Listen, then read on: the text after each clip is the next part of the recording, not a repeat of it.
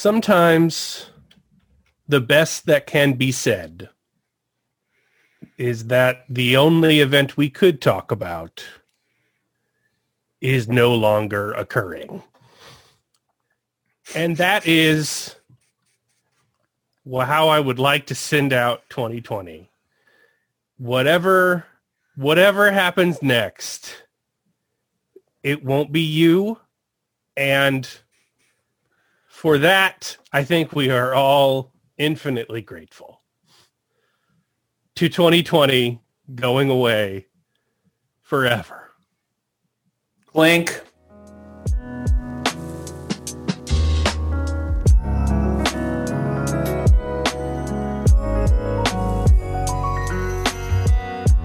Hey, everybody, I'm Caleb. I'm Spencer. And this is the Mix 6. It's time for 2020 Beer and Review! Beer and Review! Where we review our best fives of the years, except not this time. We're not going to do it this time because, I don't know if you've heard, capitalism's about freedom. Freedom to leave your house whenever you wish. Freedom to go into stores or not go into stores because Karen is wearing a giant cardboard sign that says, I can't breathe, and not having a mask on. So sometimes the beers that you want to drink again because they are good are no longer available because you can't go places because capitalism is about providing you the freedom to not go places and not buy things. So we're going to drink new beers because I don't care. We're still drinking because it's 2020. And what the fuck else are you going to do? Nothing. Here's my more benevolent take on why we're not re-drinking fives from this year. Because in 2020, you should take every opportunity you can to make new fives. And so we are making a last-ditch attempt to find some quality in the year 2020. You're like how our podcast resolution is fuck last year. Yeah. Forget it. It never happened.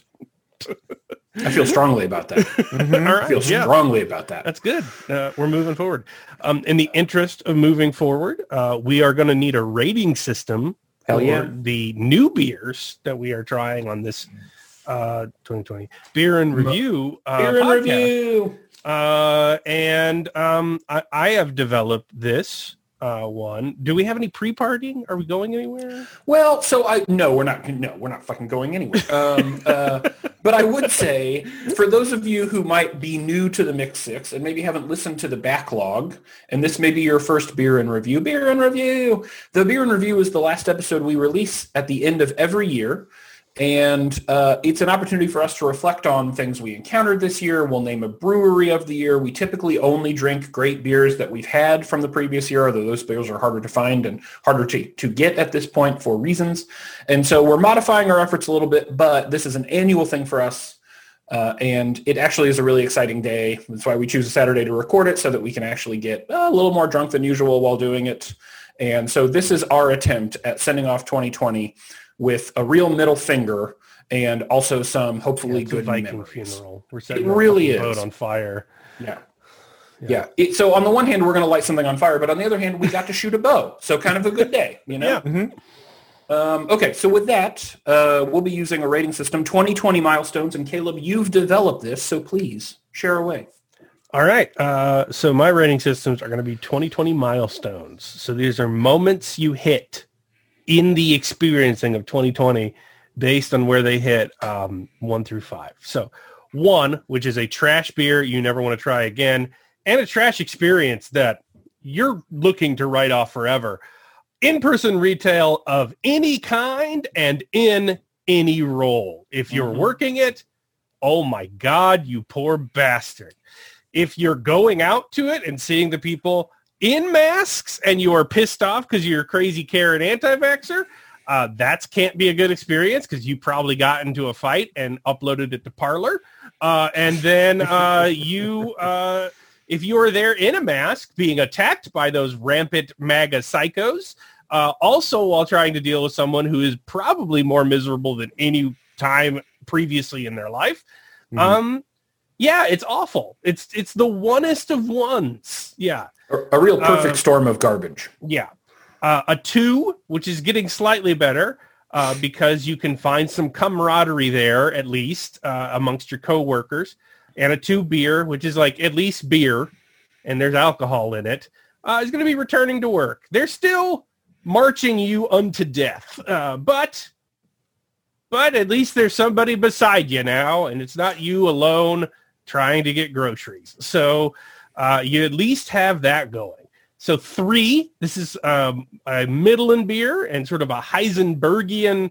Sometimes it's one, sometimes it's the other, and it equals out to a 3. I'm going to go with online communities.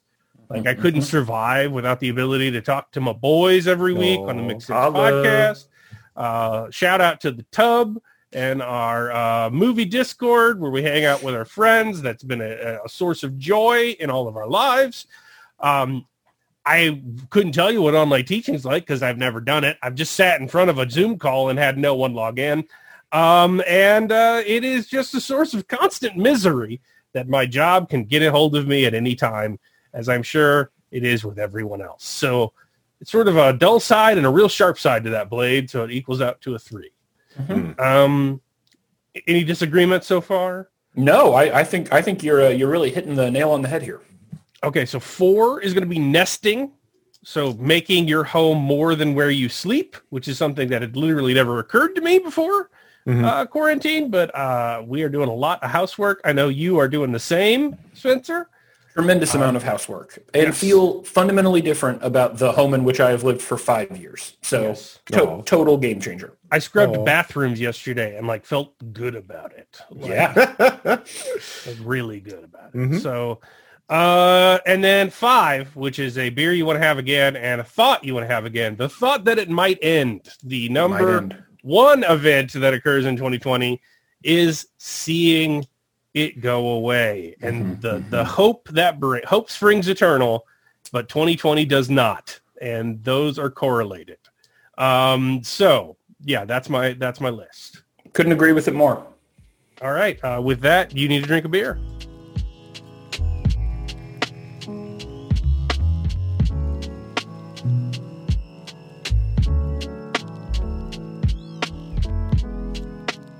Hey Spencer, what are you drinking? So you were kind enough to do a little beer getting for us and brought me a couple 6-packs. One of those 6-packs contains a number of beers from Off Color Brewing. And I don't actually know if we've had any Off Color Brewing yet. We have. They wrote the poem. Oh, shit. Yeah, they're the poem brewery. They wrote the whole, and that beer was actually pretty good, but they wrote a whole fucking pretentious-ass poem for the beer. Wow, real double-edged sword here. So anyways, I've got a couple more Off-Color Brewings. I'm going to start today off right with a gift to our listeners. I'm going to start, by the way, it's 11 a.m. Central Standard Time on a Saturday. I'm going to start with Off-Color Brewing's Dino S'mores, an Imperial Marshmallow Stout, and it's 10.5% alcohol by volume. That's a lot. I do like their cans. I do like their cans quite a bit. They have a really kind of interesting indie design about them. Yeah, I think the can is new for Off Color. When we had it, it was in a big growler. Yeah, they. I mean, when you're going to write a poem about your beer, you want a glass bottle. I mean, but is there poetry on this can? No, thank God. Disappointing. There is a delightful little mouse drawing. He's very cute. Let me tell you something, though, about this beer. It's fucking delicious. Really? With a s'mores, no less. Yeah.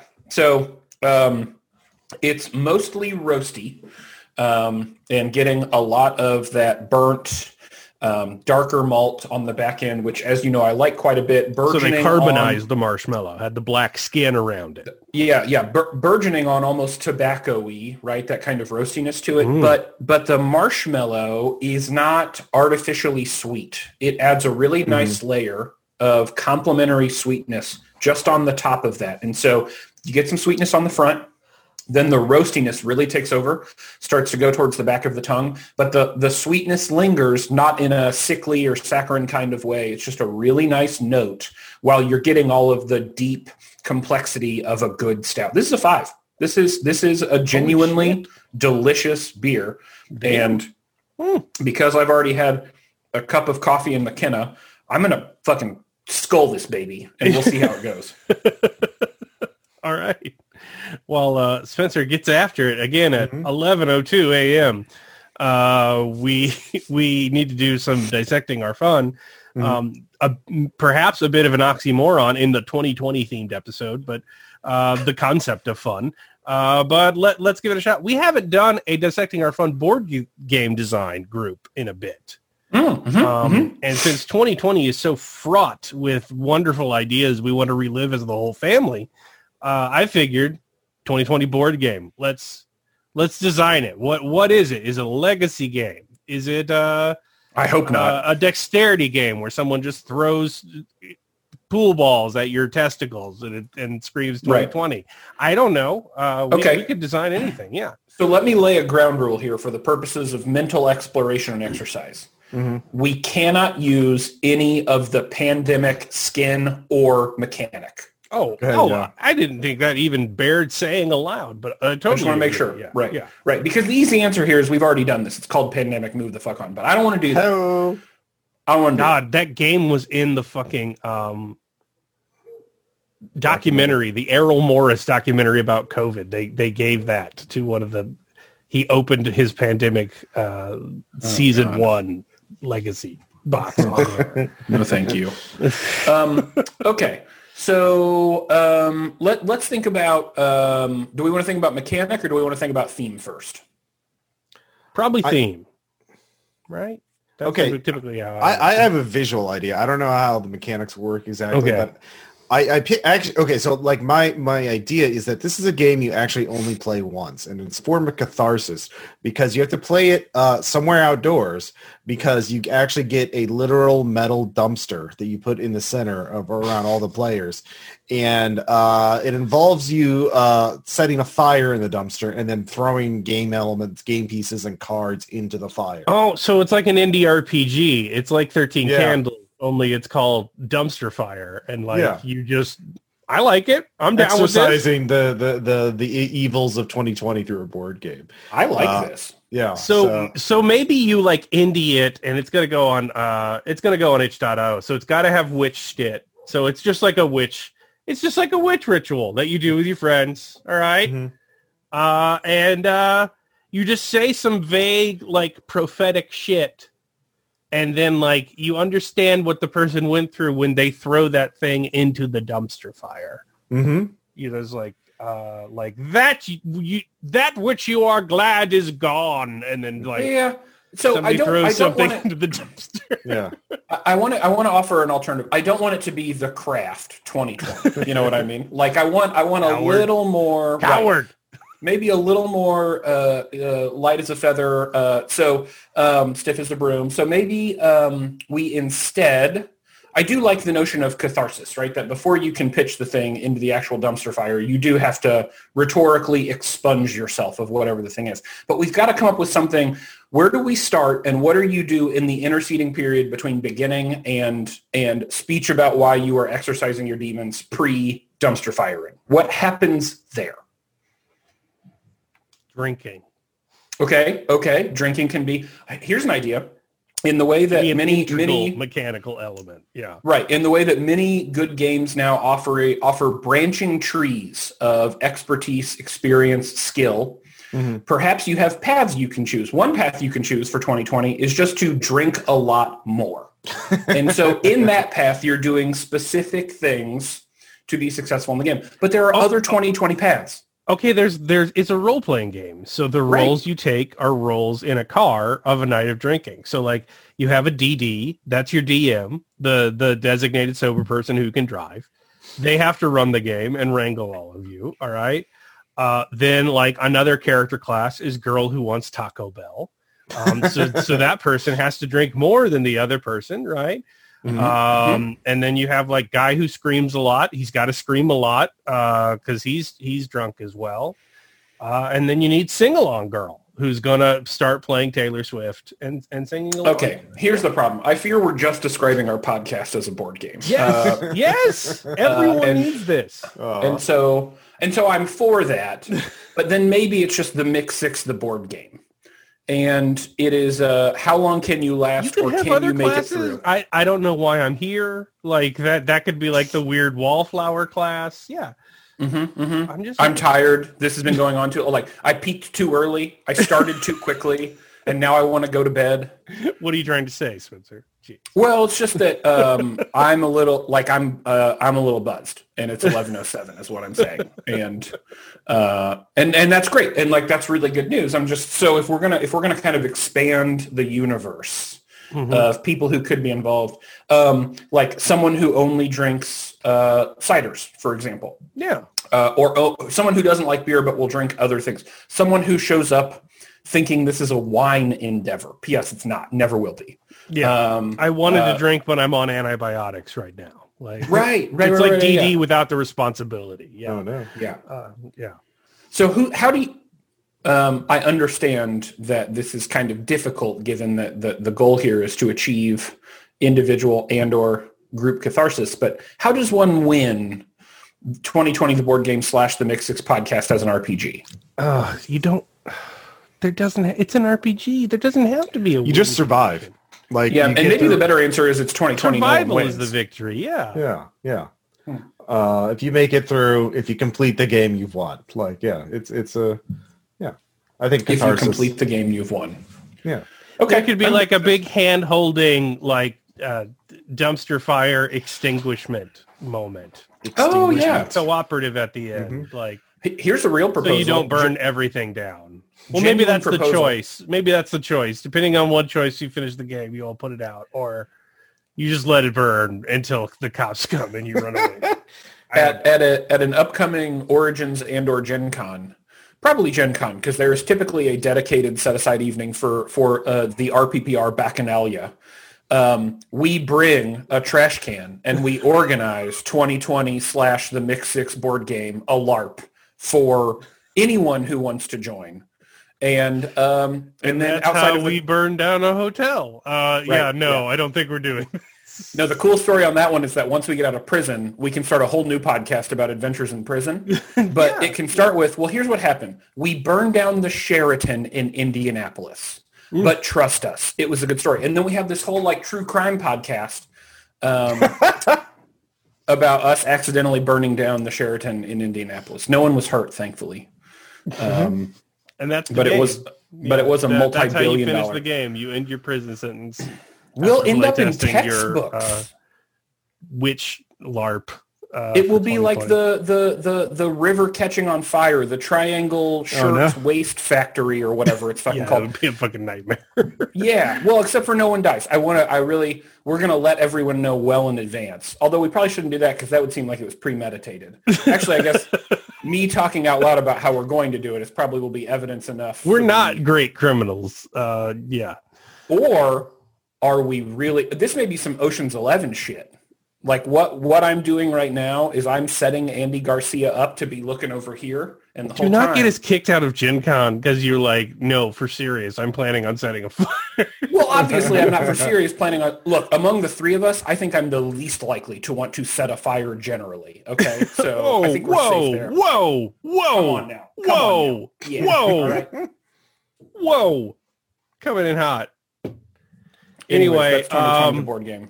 Yep. Role play drunk people and throw what those drunk role play. You're gonna role play those drunk people, and then you're gonna throw what they would get rid of in a series of prepared vague statements into a dumpster fire, and then depending on whether you choose red ending or blue ending, you either put the fire out or you just let it burn and run. And then that is the Mix Six 2020 board game. You only play it once for a lot of obvious reasons. We did it. $120 MSRP. We did it. I don't like fires, regardless of what Spencer says. I need a beer. I didn't say you liked them. I said that I was the least likely, which may mean in decreasing grades of dislike. Whoa. It's been said. All right? Okay. Whoa. You can't take it back.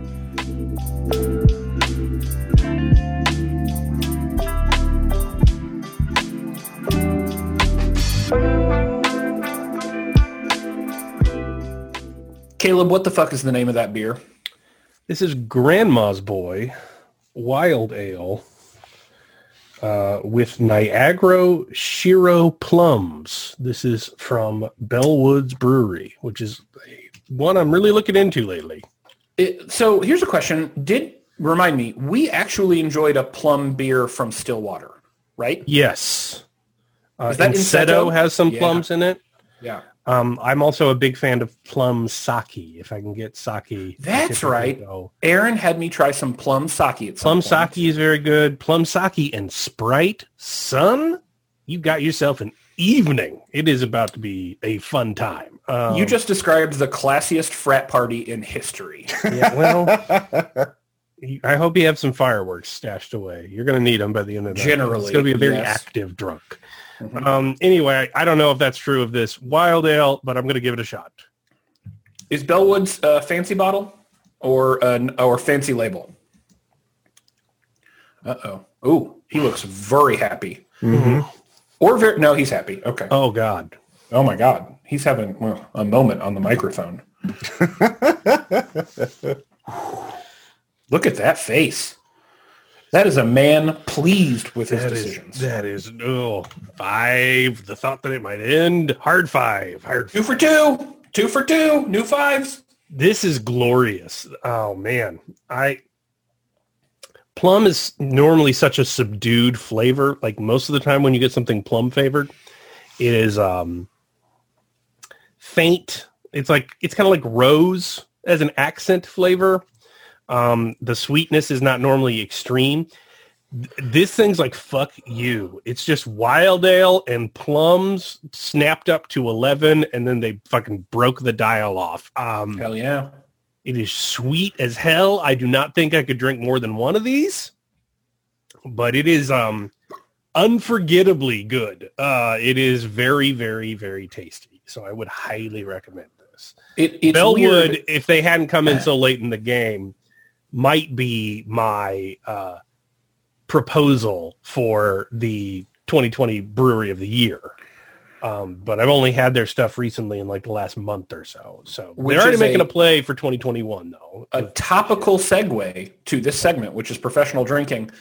If this is your first beer in review, one of the things that we do as a part of this process is we look back over the year of beer and we name a brewery of the year. The brewery which produced the most beer that we liked, or the beer that stood out to us the most in the most positive ways.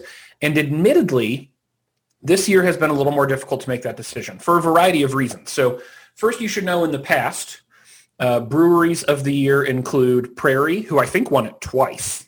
Mm-hmm. Is that accurate? 2017 and 2018? Yeah, side project.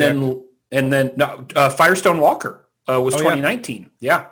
And so, and I don't remember if Prairie won it twice or Side Project won it one of those years. But Side Project definitely won one year. Yeah. Okay, so Side Project, Prairie Artisan Ales out of Oklahoma, and Firestone Walker out of California. It's actually easier for us to make these decisions, and I know this is weird and it's going to sound like an odd excuse. It's easier for me to remember beers when we drink beers together. And one of the problems of COVID is that since we've been recording remotely, you should know that we were trash pandas when we used to record together, and we would just pass beer around to try among the three of us. It's incredible that a recording was, in fact, not a super spreader event, but it doesn't seem to have been at any point.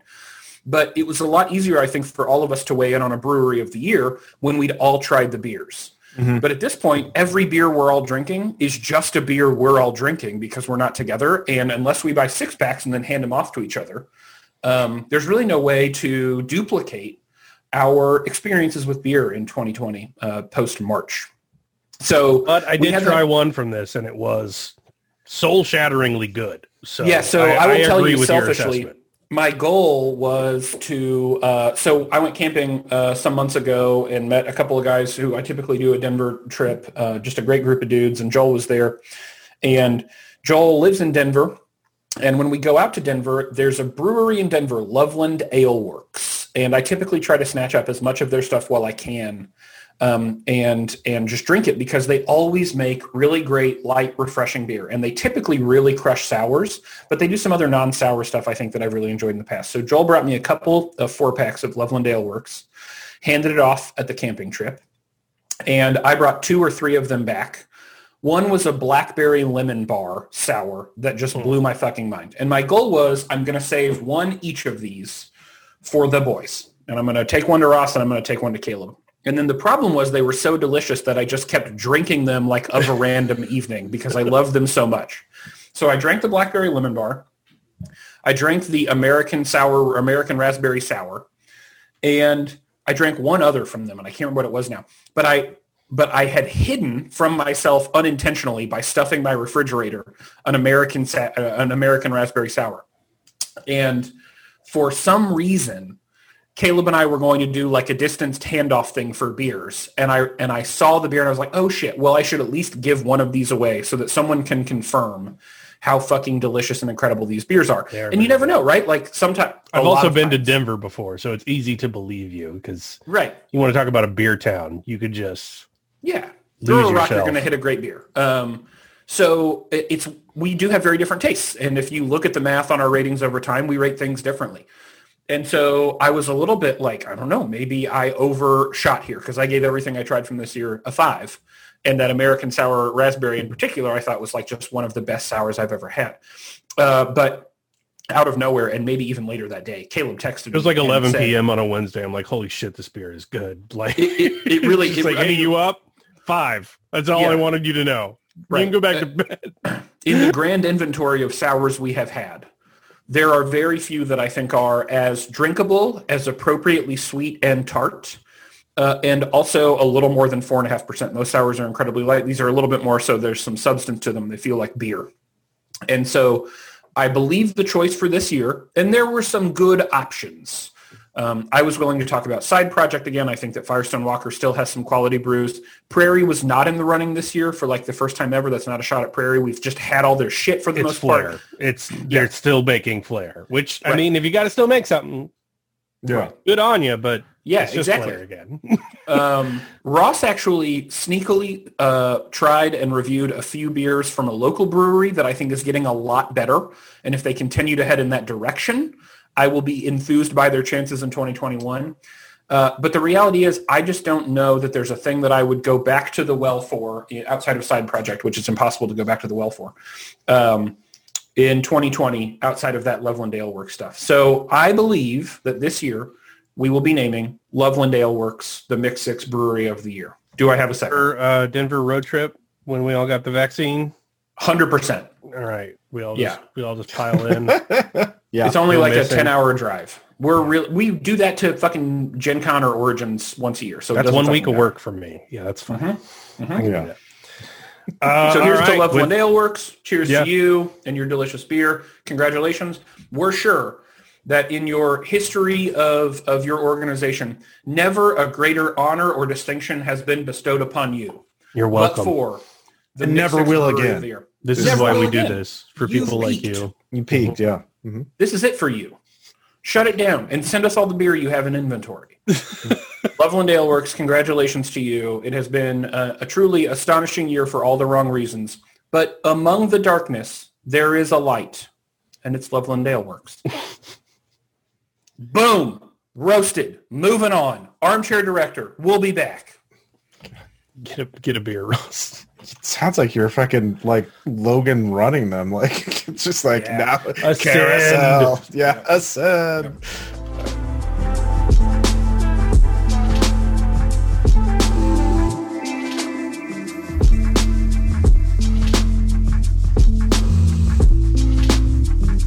Producer Ross, what are you? From O'Fallon Brewery. It's the Weech. We all know and love Weech. It's a peach wheat beer. It says "We love beer" on the bottle, so generally in favor of that, I guess. Priming you. You know what frustrates me about Weech? I actually really like peach flavor in beer. And years ago when I tried Weech, it didn't actually have that much peach flavor. It just tasted like wheat beer with a little something else that I couldn't put my finger on. Ross's face is not up.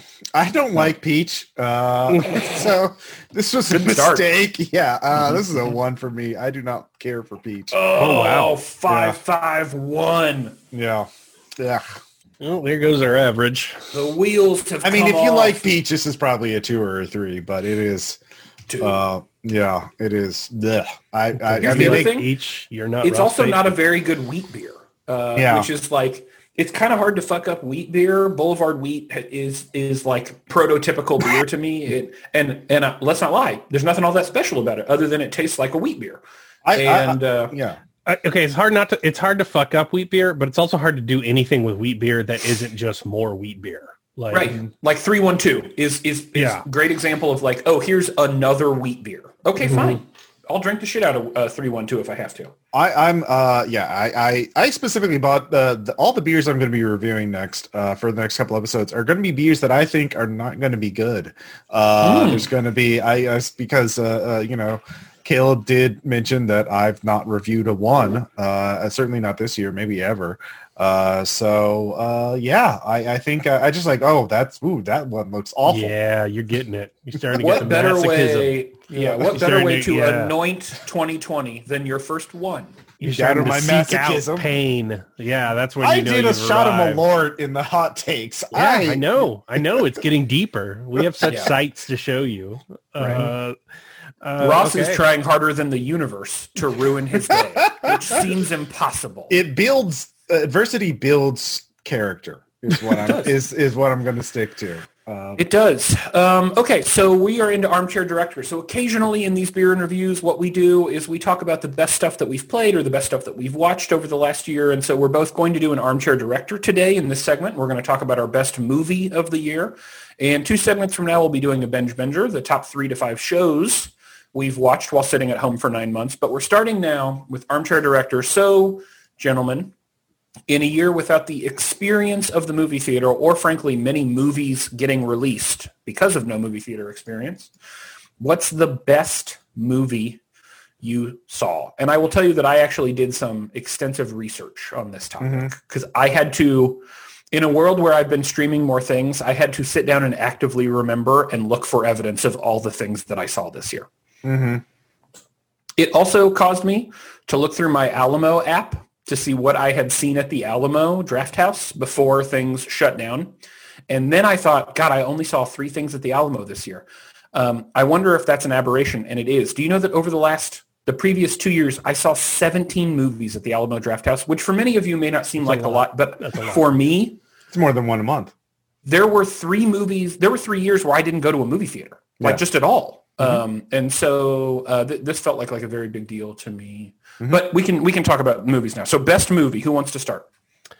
I have 2 answers. I have a movie that will stick with me forever, and then the movie that I think was actually the best constructed movie. So, I like that. Yeah. Hit me up. The movie that's going to stick with me forever, which I only saw in 2020, was Deadly Lessons with Jon Voight. We watched it in the tub, and no film in terms of Please clarify what the tub is.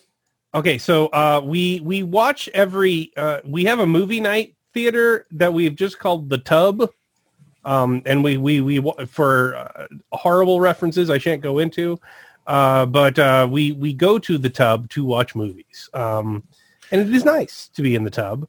I wanted to make that clarification before someone thought you watched Deadly Lessons in the bathtub. I would do that if I could arrange it. I just want everyone to know that it's just like a logistical concern that has stopped me, because that film I'll hold a screen up in front of you. That film haunts me to this day. There are choices made in that movie that just baffle the mind to the level that has not been seen since The Room. It's just the some of the things done in that film just it's just a lament configuration of a concept that you cannot fucking unpack how stupid it is, and yet they did it anyway. Deadly Lessons is forever burned in my mind, even though it's not a 2020 film. I just saw it in 2020. The film I think that is actually good is something I actually saw very recently, which is Mosul, which is one of the more intense action movies I've ever seen, while still being one of the more realistic action movies I've ever seen, while also giving me characters in an intense military action movie that I am actually rooting for. That I do not fucking hate as being stupid tools of imperialism. Guys who are fighting against people that are perverting their religion and literally attacking their homes. Legitimate hero shit. And I don't know if it's real or not compared to the actual messiness of the Syrian civil war, but there were people who were just fighting because all this shit was a nightmare. And so, yeah, I really enjoyed it. Mosul's a great film. This is the Netflix one. There's two movies named Mosul that have come out in the last year. So yes, the Netflix one. It is about a Syrian SWAT team that apparently it's based on a true story. I don't know if that's accurate or not, but a Syrian SWAT team that goes rogue behind enemy lines during the ISIS invasion of Mosul. So basically, they just are all these trained, killer cop guys that just start tearing shit up through the backfield of ISIS-infested Mosul during the pullout. And it is like guys run in front of Allied fire. They get blown up by accident. It is a realistic war film. It does not glamorize anything. Everything is very matter of fact. Plus, but you also understand the character's motivation. Like, they're not doing it for free college. Mm-hmm. It isn't about like fucking oil. Like, they have very clear motivations that make sense. Mm-hmm. I like Mosul a lot. It's a good film. Yeah. I highly recommend it too. It shows also the new innovations, like taking normal drones and putting plastic explosives on them to blow up vehicles and stuff like that. Oh yeah, it's a nightmare. Like it's a crazy, crazy film. Yeah. Mm-hmm. Yeah. Producer Ross, movie of the year. Actually, I'll do what Caleb did. Movie that most the best movie, and then the movie the most like what the fuck for me. The movie that was the most in the tub that we watched together is Jesus Shows You the Way to the Highway. Man, that was really out there. I can't even begin to explain. Oh God, Assassin 33 AD was this year too. Yep, Assassin 33 AD. Yeah, that movie is amazing. Yeah. Assassin 33 AD is a Christian sci-fi movie about time traveling back in time to kill Jesus.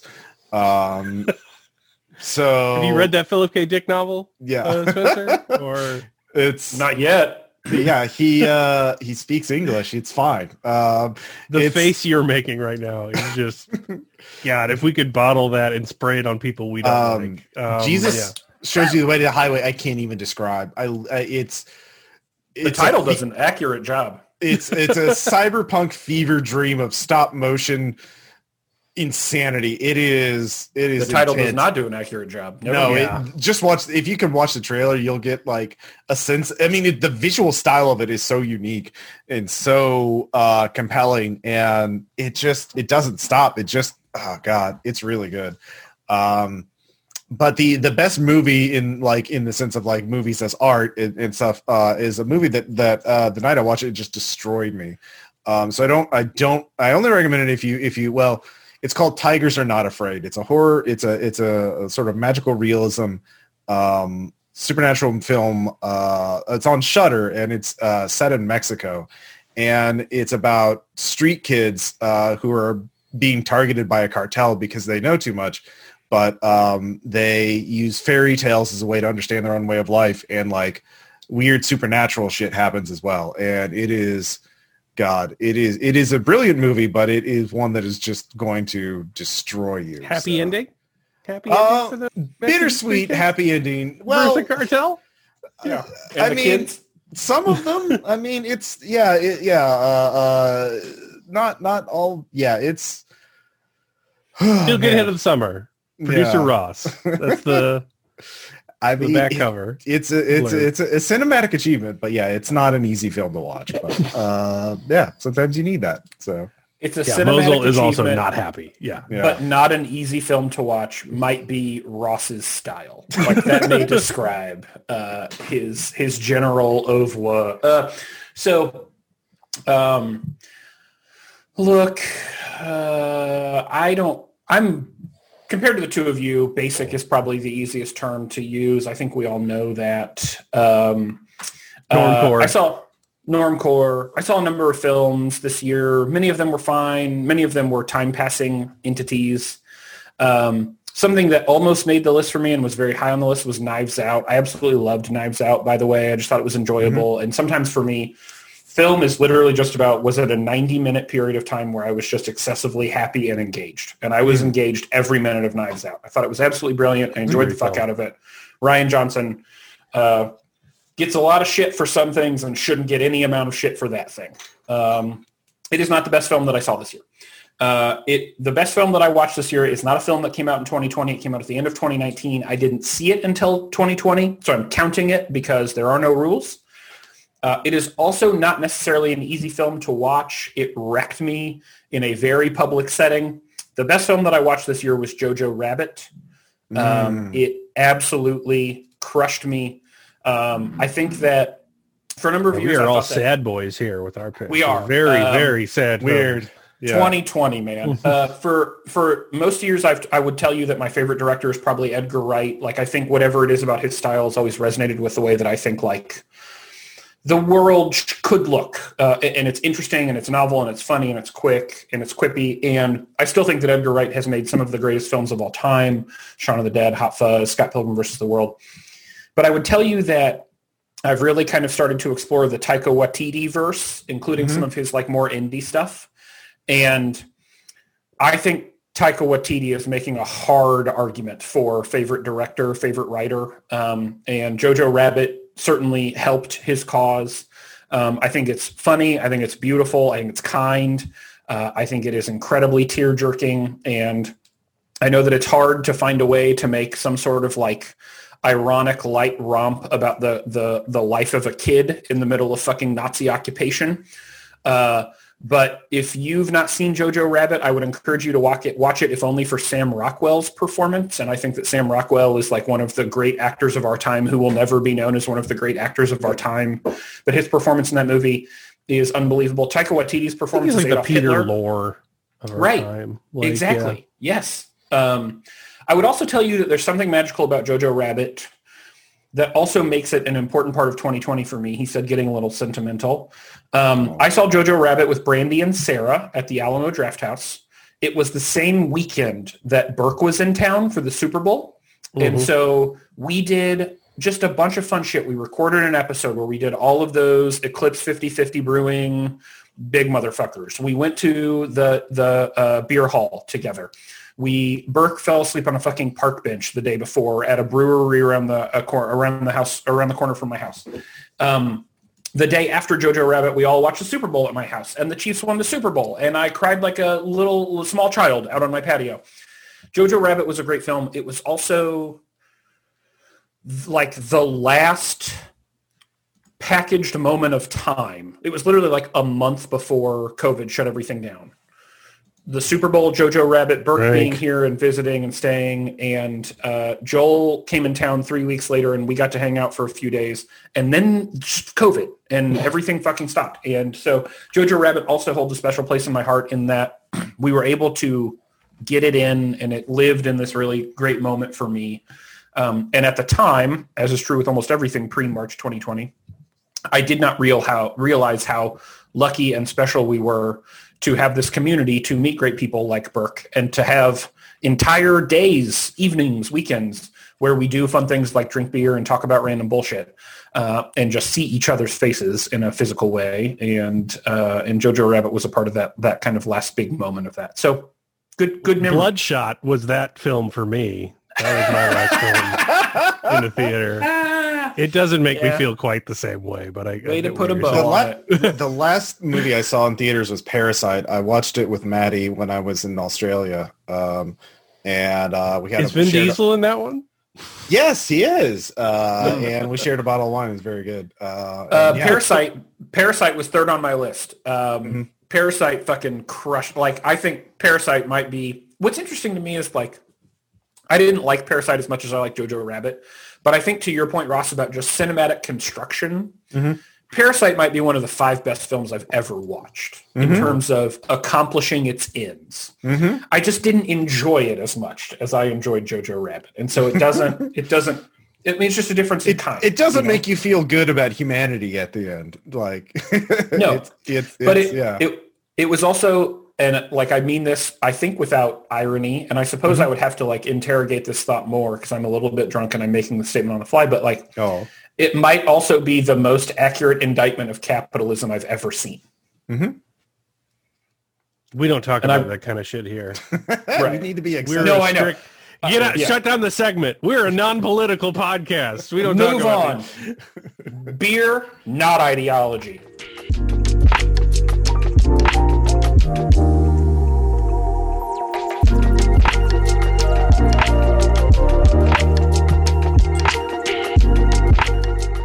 Spencer, what are you drinking? Does it perhaps contain an ancient grain? It does. It does. So this is also from Off Color Brewing. It's called the Very, Very Far. And again, a really gorgeous can. I just really, and I wish all of you could see what I'm holding up to the camera right now, but like just a really like interestingly designed spaceship. Anyways, this is Very, Very Far. It is a Belgian-style ale mix fermented with white wine yeast. And so it's got Pils, Vienna, oat malt, and spelt malts in it. And there's a secret yeast blend containing a bunch of words that I'm not going to say on the microphone because I don't know how to say them. And you don't get that today, everyone. I can't believe you said yeast blend. Well, I'm just doing my job. It's due diligence, really. I'm just doing what the people pay me for. He is drinking it. Mm-hmm. Like a Roman centurion of old. No, that's a bummer. Aww. I feel like grains have probably improved in a couple thousand years. It has like if you like Avery's White Rascal, maybe. I do not. Yeah, or Paulaner. You might like this beer because it's that X, but really leans into the sweetness and some of the like overwrought floral that you get out of, say, coriander in a Belgian. Mm-hmm. I don't like that about Belgian style beers. I'm much more for like the weird wild ale ferment style, like farmhousey. This is just too much of that sweet coriander-ish style. Mm-hmm. That's a 2. That's a bummer. I was really excited, especially after that last one. That's a returning to work, which is very much how I'm going to feel as I continue to drink this, that I am returning to this beer.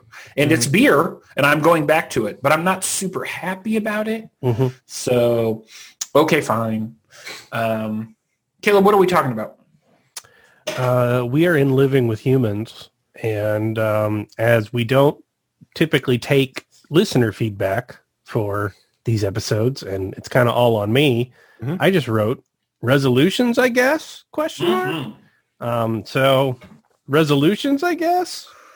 Yes. Yes. I do. I am. I will. All of the active verbs that I can give you here. Yes. One thing that I have been very aware of over the last few weeks is how easy it has been to fall into routines now that I pretty much live and work and operate in one space. So things really start to feel like a pattern or a cycle, and I just get up and live the cycle. Mm-hmm. And there's not a lot of things that I used to do to break up the cycle for novelty, like going to Ross's kitchen and recording, or going to my favorite bar, or going to meta games to play a board game. Mm-hmm. All of those things gone. And so the cycle, the pattern, the routine has just been easier, and I've really leaned into it, I think, to create some comfort, and I understand the purpose of all of that. But also in leaning into it to create comfort and make this all feel normal, I have definitely autopiloted more over the last 9 months, and I have felt that autopilot sentiment, which I think was originally developed to create some sense of normal. And now what it has done is created some sense of like detachment. And so over the last 3 weeks in particular, I have tried to be much more intentional, if only in recognizing when I am autopiloting and then making a decision to continue to autopilot or not. And so one of is not my primary resolution for 2021. If I cannot control my environment as much as I would like, or if I can over-control my very close environment as much as I want to, I want to be more intentional about the use of autopilot in my life. Mm-hmm. And there are, I think, good, meaningful opportunities to autopilot, but I do it too often. And so I am going to try to be more discerning, intentional in either not autopiloting or choosing when to autopilot as an outcome of whatever this all fucking was. So that is a resolution of mine. I don't have good wording for it, which is how I would define most of my life, but I do feel strongly about that. Be more intentional about autopiloting, period, is what I would write on a piece of paper if we were doing this as part of like a year-end class exercise. Mm-hmm. Okay. Ross, how about you? Let's see. I mean, top on the list is get married next year. That's going to be pretty big on the check mark to-do list. If you're a new listener, Ross has a devoted spouse. He is not being very creepy. No, do not tell them that. He is not being terrifyingly creepy right now. He has a devoted spouse. This is a reasonable, actionable goal. Yeah, we're doing a bunch of paperwork. Get married in the tub. There, that would be. Yeah, it's. I mean, and there's other things like that are just like housekeeping, like clean out my house as much as possible. Get rid of like those stacks of comic books that I have that I haven't looked at in literally years that are just taking up space. There's tons of stuff in the house that I need to get rid of. Things of that nature on a more like, higher level, like I guess Spencer is trying to do that, be less autopilot. I'm more used to that since I've worked at home for a long ass time. And I've been sort of aware of this cycle, but I think I want to write more next year. This year I've been just kind of in a haze in a lot of it, and I'm beginning to sit down and actually write more. And I want to keep doing that. And so I think those are the two big ones: write more and get married. And I feel like I could say more goals, but I feel like I'd rather be humble and have goals that I actually achieve than have really lofty goals and fail to meet them. So I don't know. I don't know what the best strategy is there, but that's what I'm going to go for next year. Get married. I can help you with the best strategy for goal setting, Ross. That's something we can talk about. I do that as a job. So let's offline about that, Ross. Okay, sure. I look forward to that. Caleb Stokes, 2021. I kind of got a vague post about this. But it's okay. I'm trying to be more business oriented, not because I want to make more money. That would be nice, but because I just want to make more things with Hepanon Games. So I'm trying to get that figured out. And as a small business, part of that is trying to learn more things yourself so you can not pay yourself to do it and keep the business afloat. So I'm having to learn many new things. And I have avoided that in the past because I just don't feel like I have the bandwidth with what I'm currently doing. And so what I've decided to do is if I don't have the bandwidth, I'm going to delete it from somewhere else. Because what I'm finding in 2020 is that much of my bandwidth has been utterly wasted and has been for years. And I should not devote any mind to many things. And so as a result of that, I am going to be trying to attempt to learn more new things and not getting intimidated out of it, because I'm going to free up some stuff that will let me to focus on it and give it the focus it would need to actually learn some new stuff. So that's like that you followed up. I had a vague post about this, so let me have a vague description of my vague post, but I love it and I support you and I am here for you, and get it. That 2021, get it. That's the motto for 2021.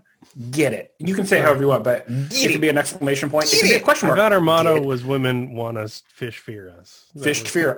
Or the fish have never felt so happy. The fish have never been so relieved. Yeah. Mm-hmm. Yeah. Uh-huh. Yeah. All right. Potentially, but also... Oh, Spencer, do you want a fish biology fact? You know what? I do. Okay.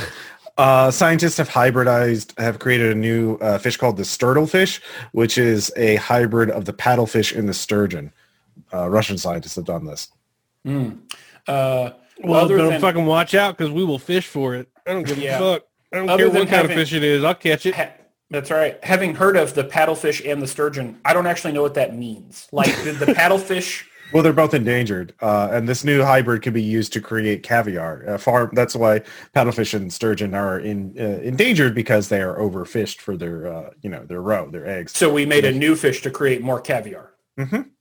Did the Russians Mark do wouldn't this, have anything to say about Yeah, that. the Russians Anyway, did moving on. Yeah. We got to get out of this segment before we start talking about genetic caviar fish. Too late, already there.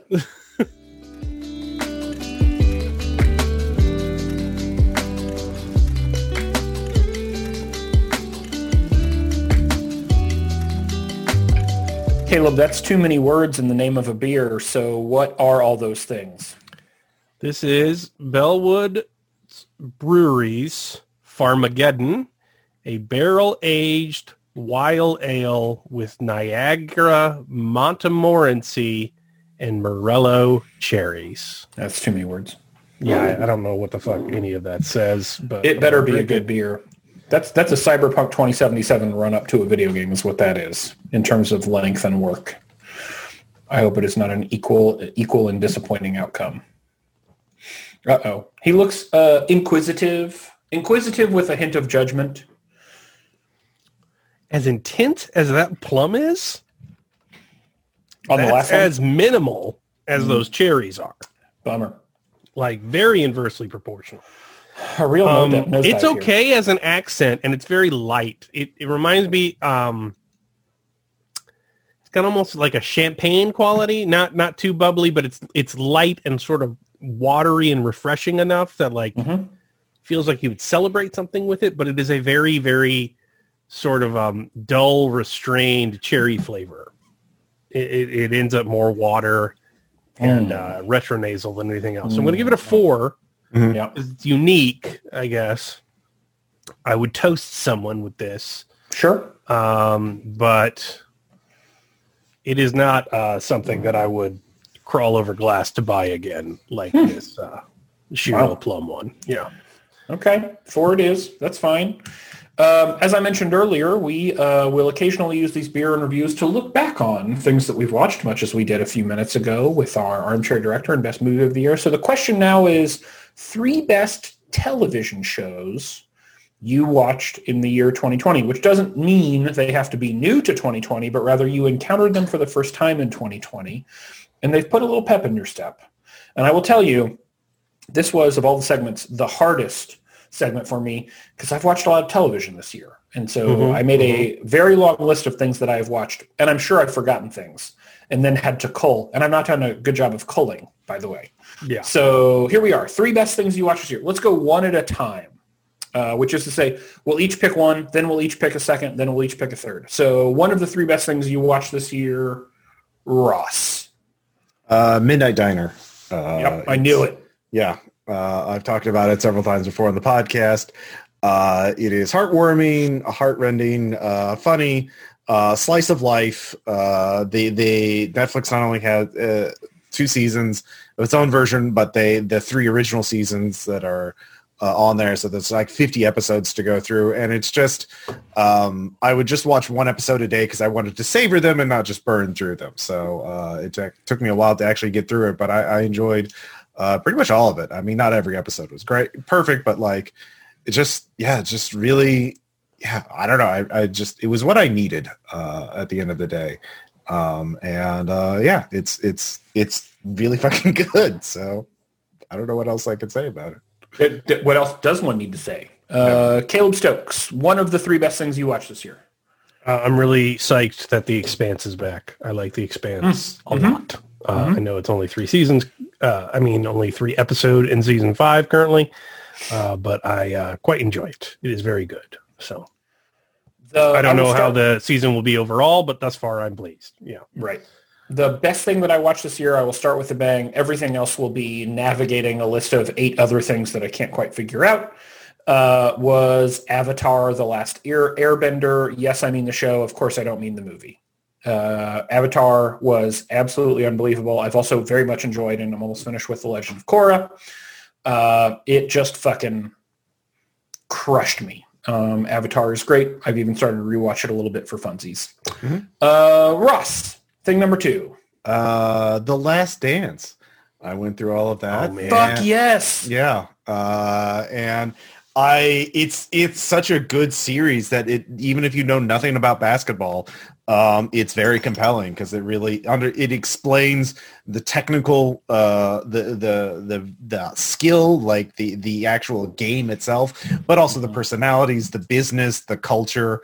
It's sort of a perfect intersection of why the Bulls run during the 90s was so important and why it was so unique in the history of sport. And so And it's just a really fun show to watch. Like it's getting just really well done interviews, perfect selection of like highlights from the actual games. It's about the high water mark for sports documentaries for me. Absolutely. I have nothing to add to that, and it's also one of mine, but I will say this. If the only thing that came out of The Last Dance was the Dennis Rodman How I Get Rebounds gif, it still would have been worth it to be in the top 3 list. It's my most used I go GIF over of 2020. here, and then then I'm over there. Now if they go here, this way, I go this way. and then I'm here, or I'm here. And like, it's such brilliant nonsense. It's so good. So seconded for producer Ross on The Last Dance. Yeah.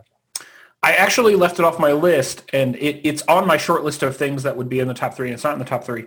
The second thing on my list, and this may be aided by, I may be a prisoner of the moment, and I don't care, because I watched the finale of season 2 of The Mandalorian this very morning.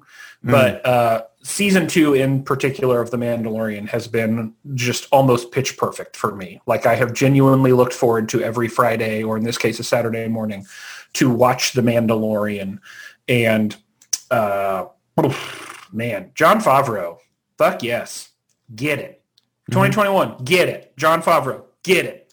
Producer Ross, you're going to have to end it because that's also my 3. I haven't even finished it, but it's very, very good. Yes. Yeah, I actually was waiting for the season to finish to just sort of marathon it. So I'm going to do when that. It's over. They steal from everything, and then they steal from Yojimbo and Wages of Sin in the same season. Oh, wow. It is a Caleb Stokes show. Like they know their audience, and it's me, and I want more. Producer Ross, what's your number 3? My number 3 is actually going to be an older show that I rewatched. I've seen this before, but I got the DVD or the Blu-ray box set and watched it with Maddie. And watching it, just sort of binging over the period of a week instead of like how I watched it originally, was quite interesting. Gravity Falls, which is a cartoon that was on Disney, and another Disney production about a brother and sister who go to their uncle, and weird things happen. It takes place in the Pacific Northwest, and it's just a really fun show. And it just watching it all together, you can see the story threads more clearly, and just like the structure of it, and also the jokes and the writing, the characterization.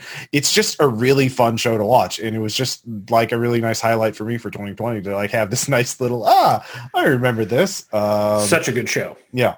Such a good show. Yeah. I know it's not new to me, but like, damn, it was really good. It was really good for 2020 for me. Here's what's left on my list for pick number 3. The Last Dance, Queen's Gambit, which by the way is fucking great. Dave on Hulu, and I can't explain why Dave was so good, but Dave was fucking great. The Outsider on HBO earlier this year. Ben Mendelsohn is just a fucking champ. What We Do in the Shadows.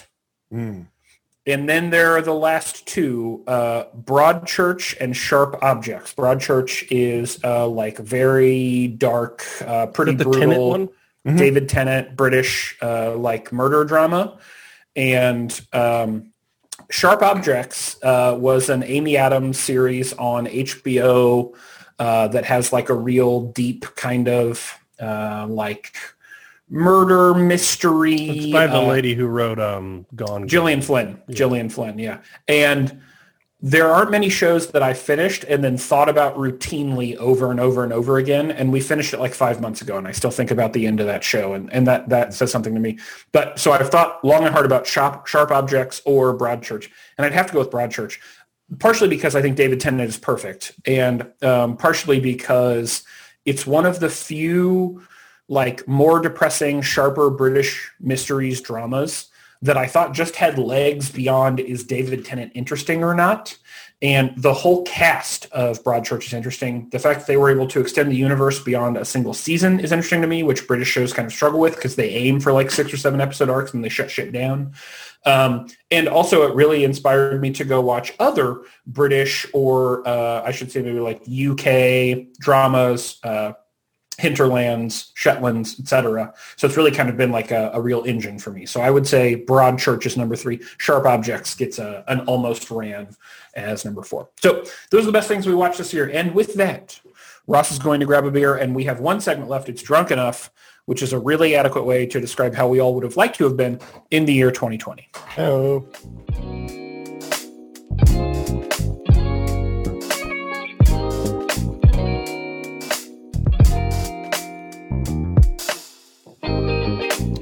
Hey, producer Ross, what are you drinking? This is actually not a beer I specifically chose for review. Just I just got a 6-pack of this, and I saved one for the thing. This is one I've already had. A Kona Light Blonde Ale from Kona Brewing Company in Hawaii. And sit back and soak it in, knowing you're exactly where you want to be. One life, right? Yeah, definitely. Yep. Yeah. Exactly where you want to be. It's got a very hoppy taste immediately, just a really strong bitter that sort of punches you. For a blonde, that's also not a good choice. Yeah. Go for that. It's not as, but then it just kind of disappears. It's still very light, so it's just like bitter, then kind of sort of beery aftertaste. So I'm going to give it a 2. It's not great, but But what is? Yeah. But here we are. Yeah. So at least it doesn't taste like peach. So At least it's not the other beer that I consumed. Yeah. Yeah, that's fair. Caleb Warren to Drunk Enough. This is it. This is the Drunk Enough for 2020. So what are we talking about? Was there any point in doing this? It's 2020. Is it a year that was worth remembering with a remembrance episode?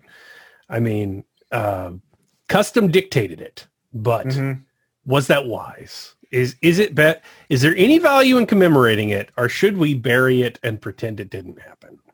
I think that is the question of the day. Yeah.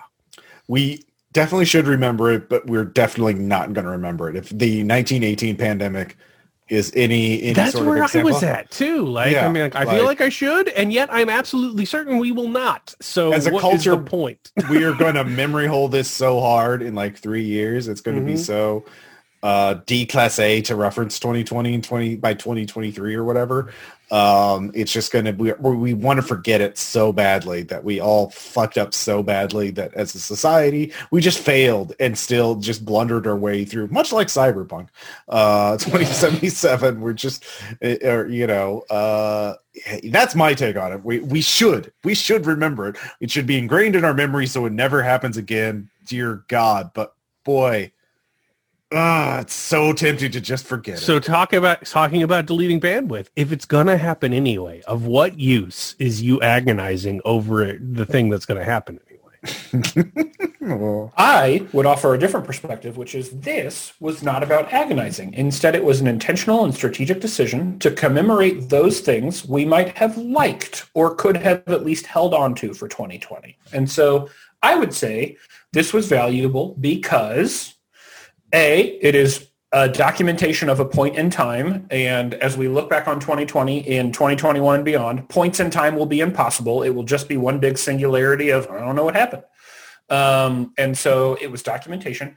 And B, I think a healthy thing that we can do for ourselves is say, hey, there was some stuff that I really liked this year, and this was a good opportunity to talk about those things, because almost every other minute of my being is racing as cosmically fast as possible to get out of whatever this is. And so that I have reserved some small portion of it to say, but don't forget, as a human, as a person, as a member of the Mix Six podcast, there was some stuff here that is worth carrying forward in a really meaningful and positive way. And today we've talked about some of that stuff. So I am for it. I obviously agree, because we did the episode. Like if my objections were legitimate, I wouldn't have recorded an episode, obviously. Yeah. But to play devil's advocate, that would have been a hot take. We should not record a beer and review because 2020 is not worth review. Yeah. But to play devil's advocate, like, the things that are good about 2020 is not the dream of 2020, is that those things will continue and then also have the old things back.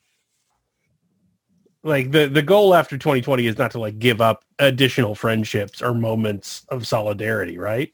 Mm-hmm. Probably not. I mean, here's the thing though. That's what I worry about memory hole, because like I don't know at what point we're going to start drinking to all the good times of 2021 and then forgetting the 2020 good times, because the 2020 good times come associated with some 2020 bad times.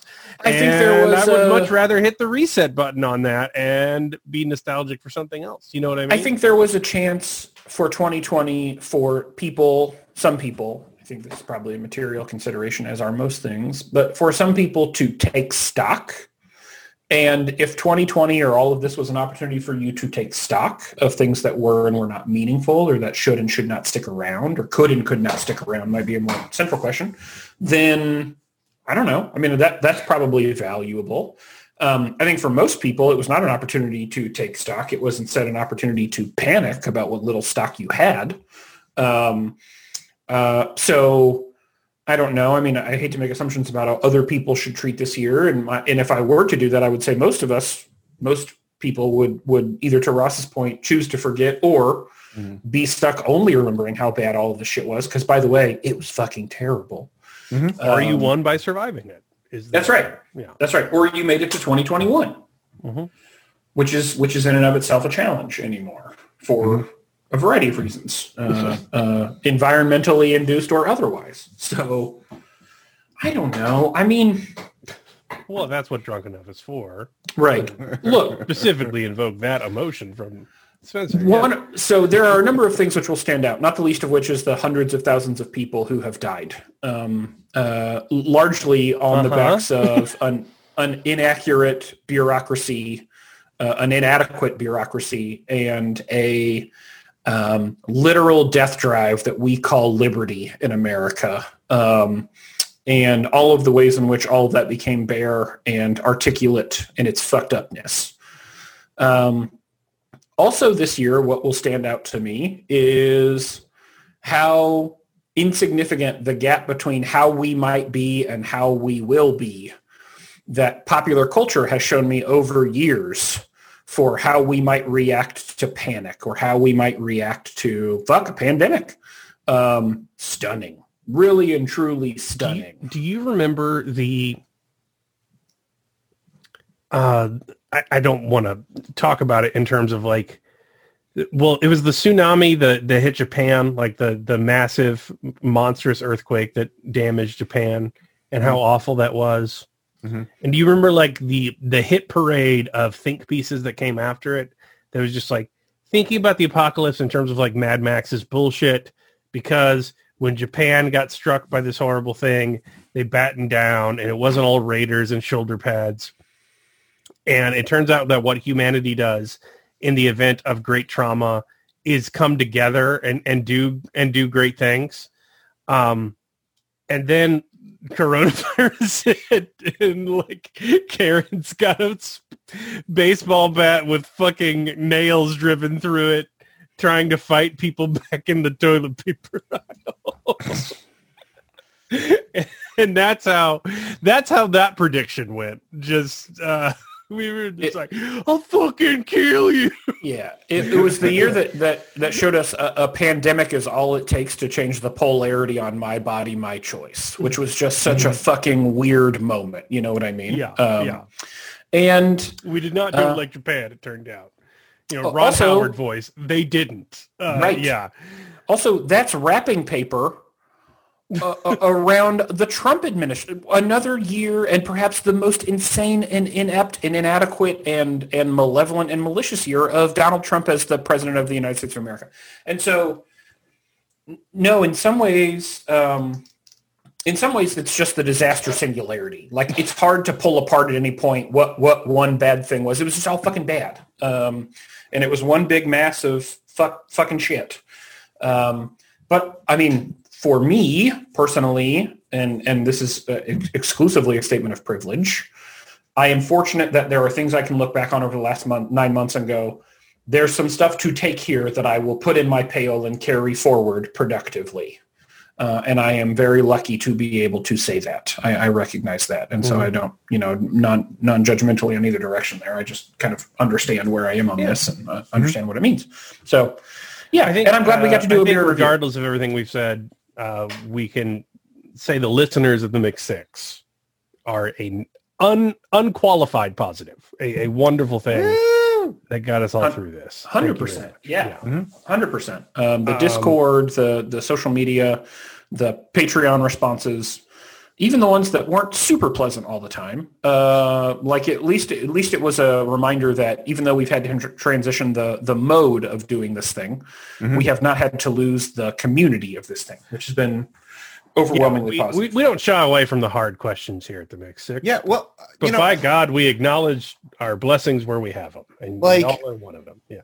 I think one of the reasons why I like Midnight Diner so much is because there's this theme going through there of the sort of found family, the community that forms of people who choose to be around each other. The regulars who go to the diner, they help one another. And like whenever there's a new character and they talk about it, they don't, and I realize that's one of the reasons why I like that show. And like, because it's so important to me because of the Mix Six and the RPBR community all sort of rallying around each other, trying to keep everyone going, at least morale wise. And that's right. Yeah. And so, that is definitely a highlight showing the power of our community.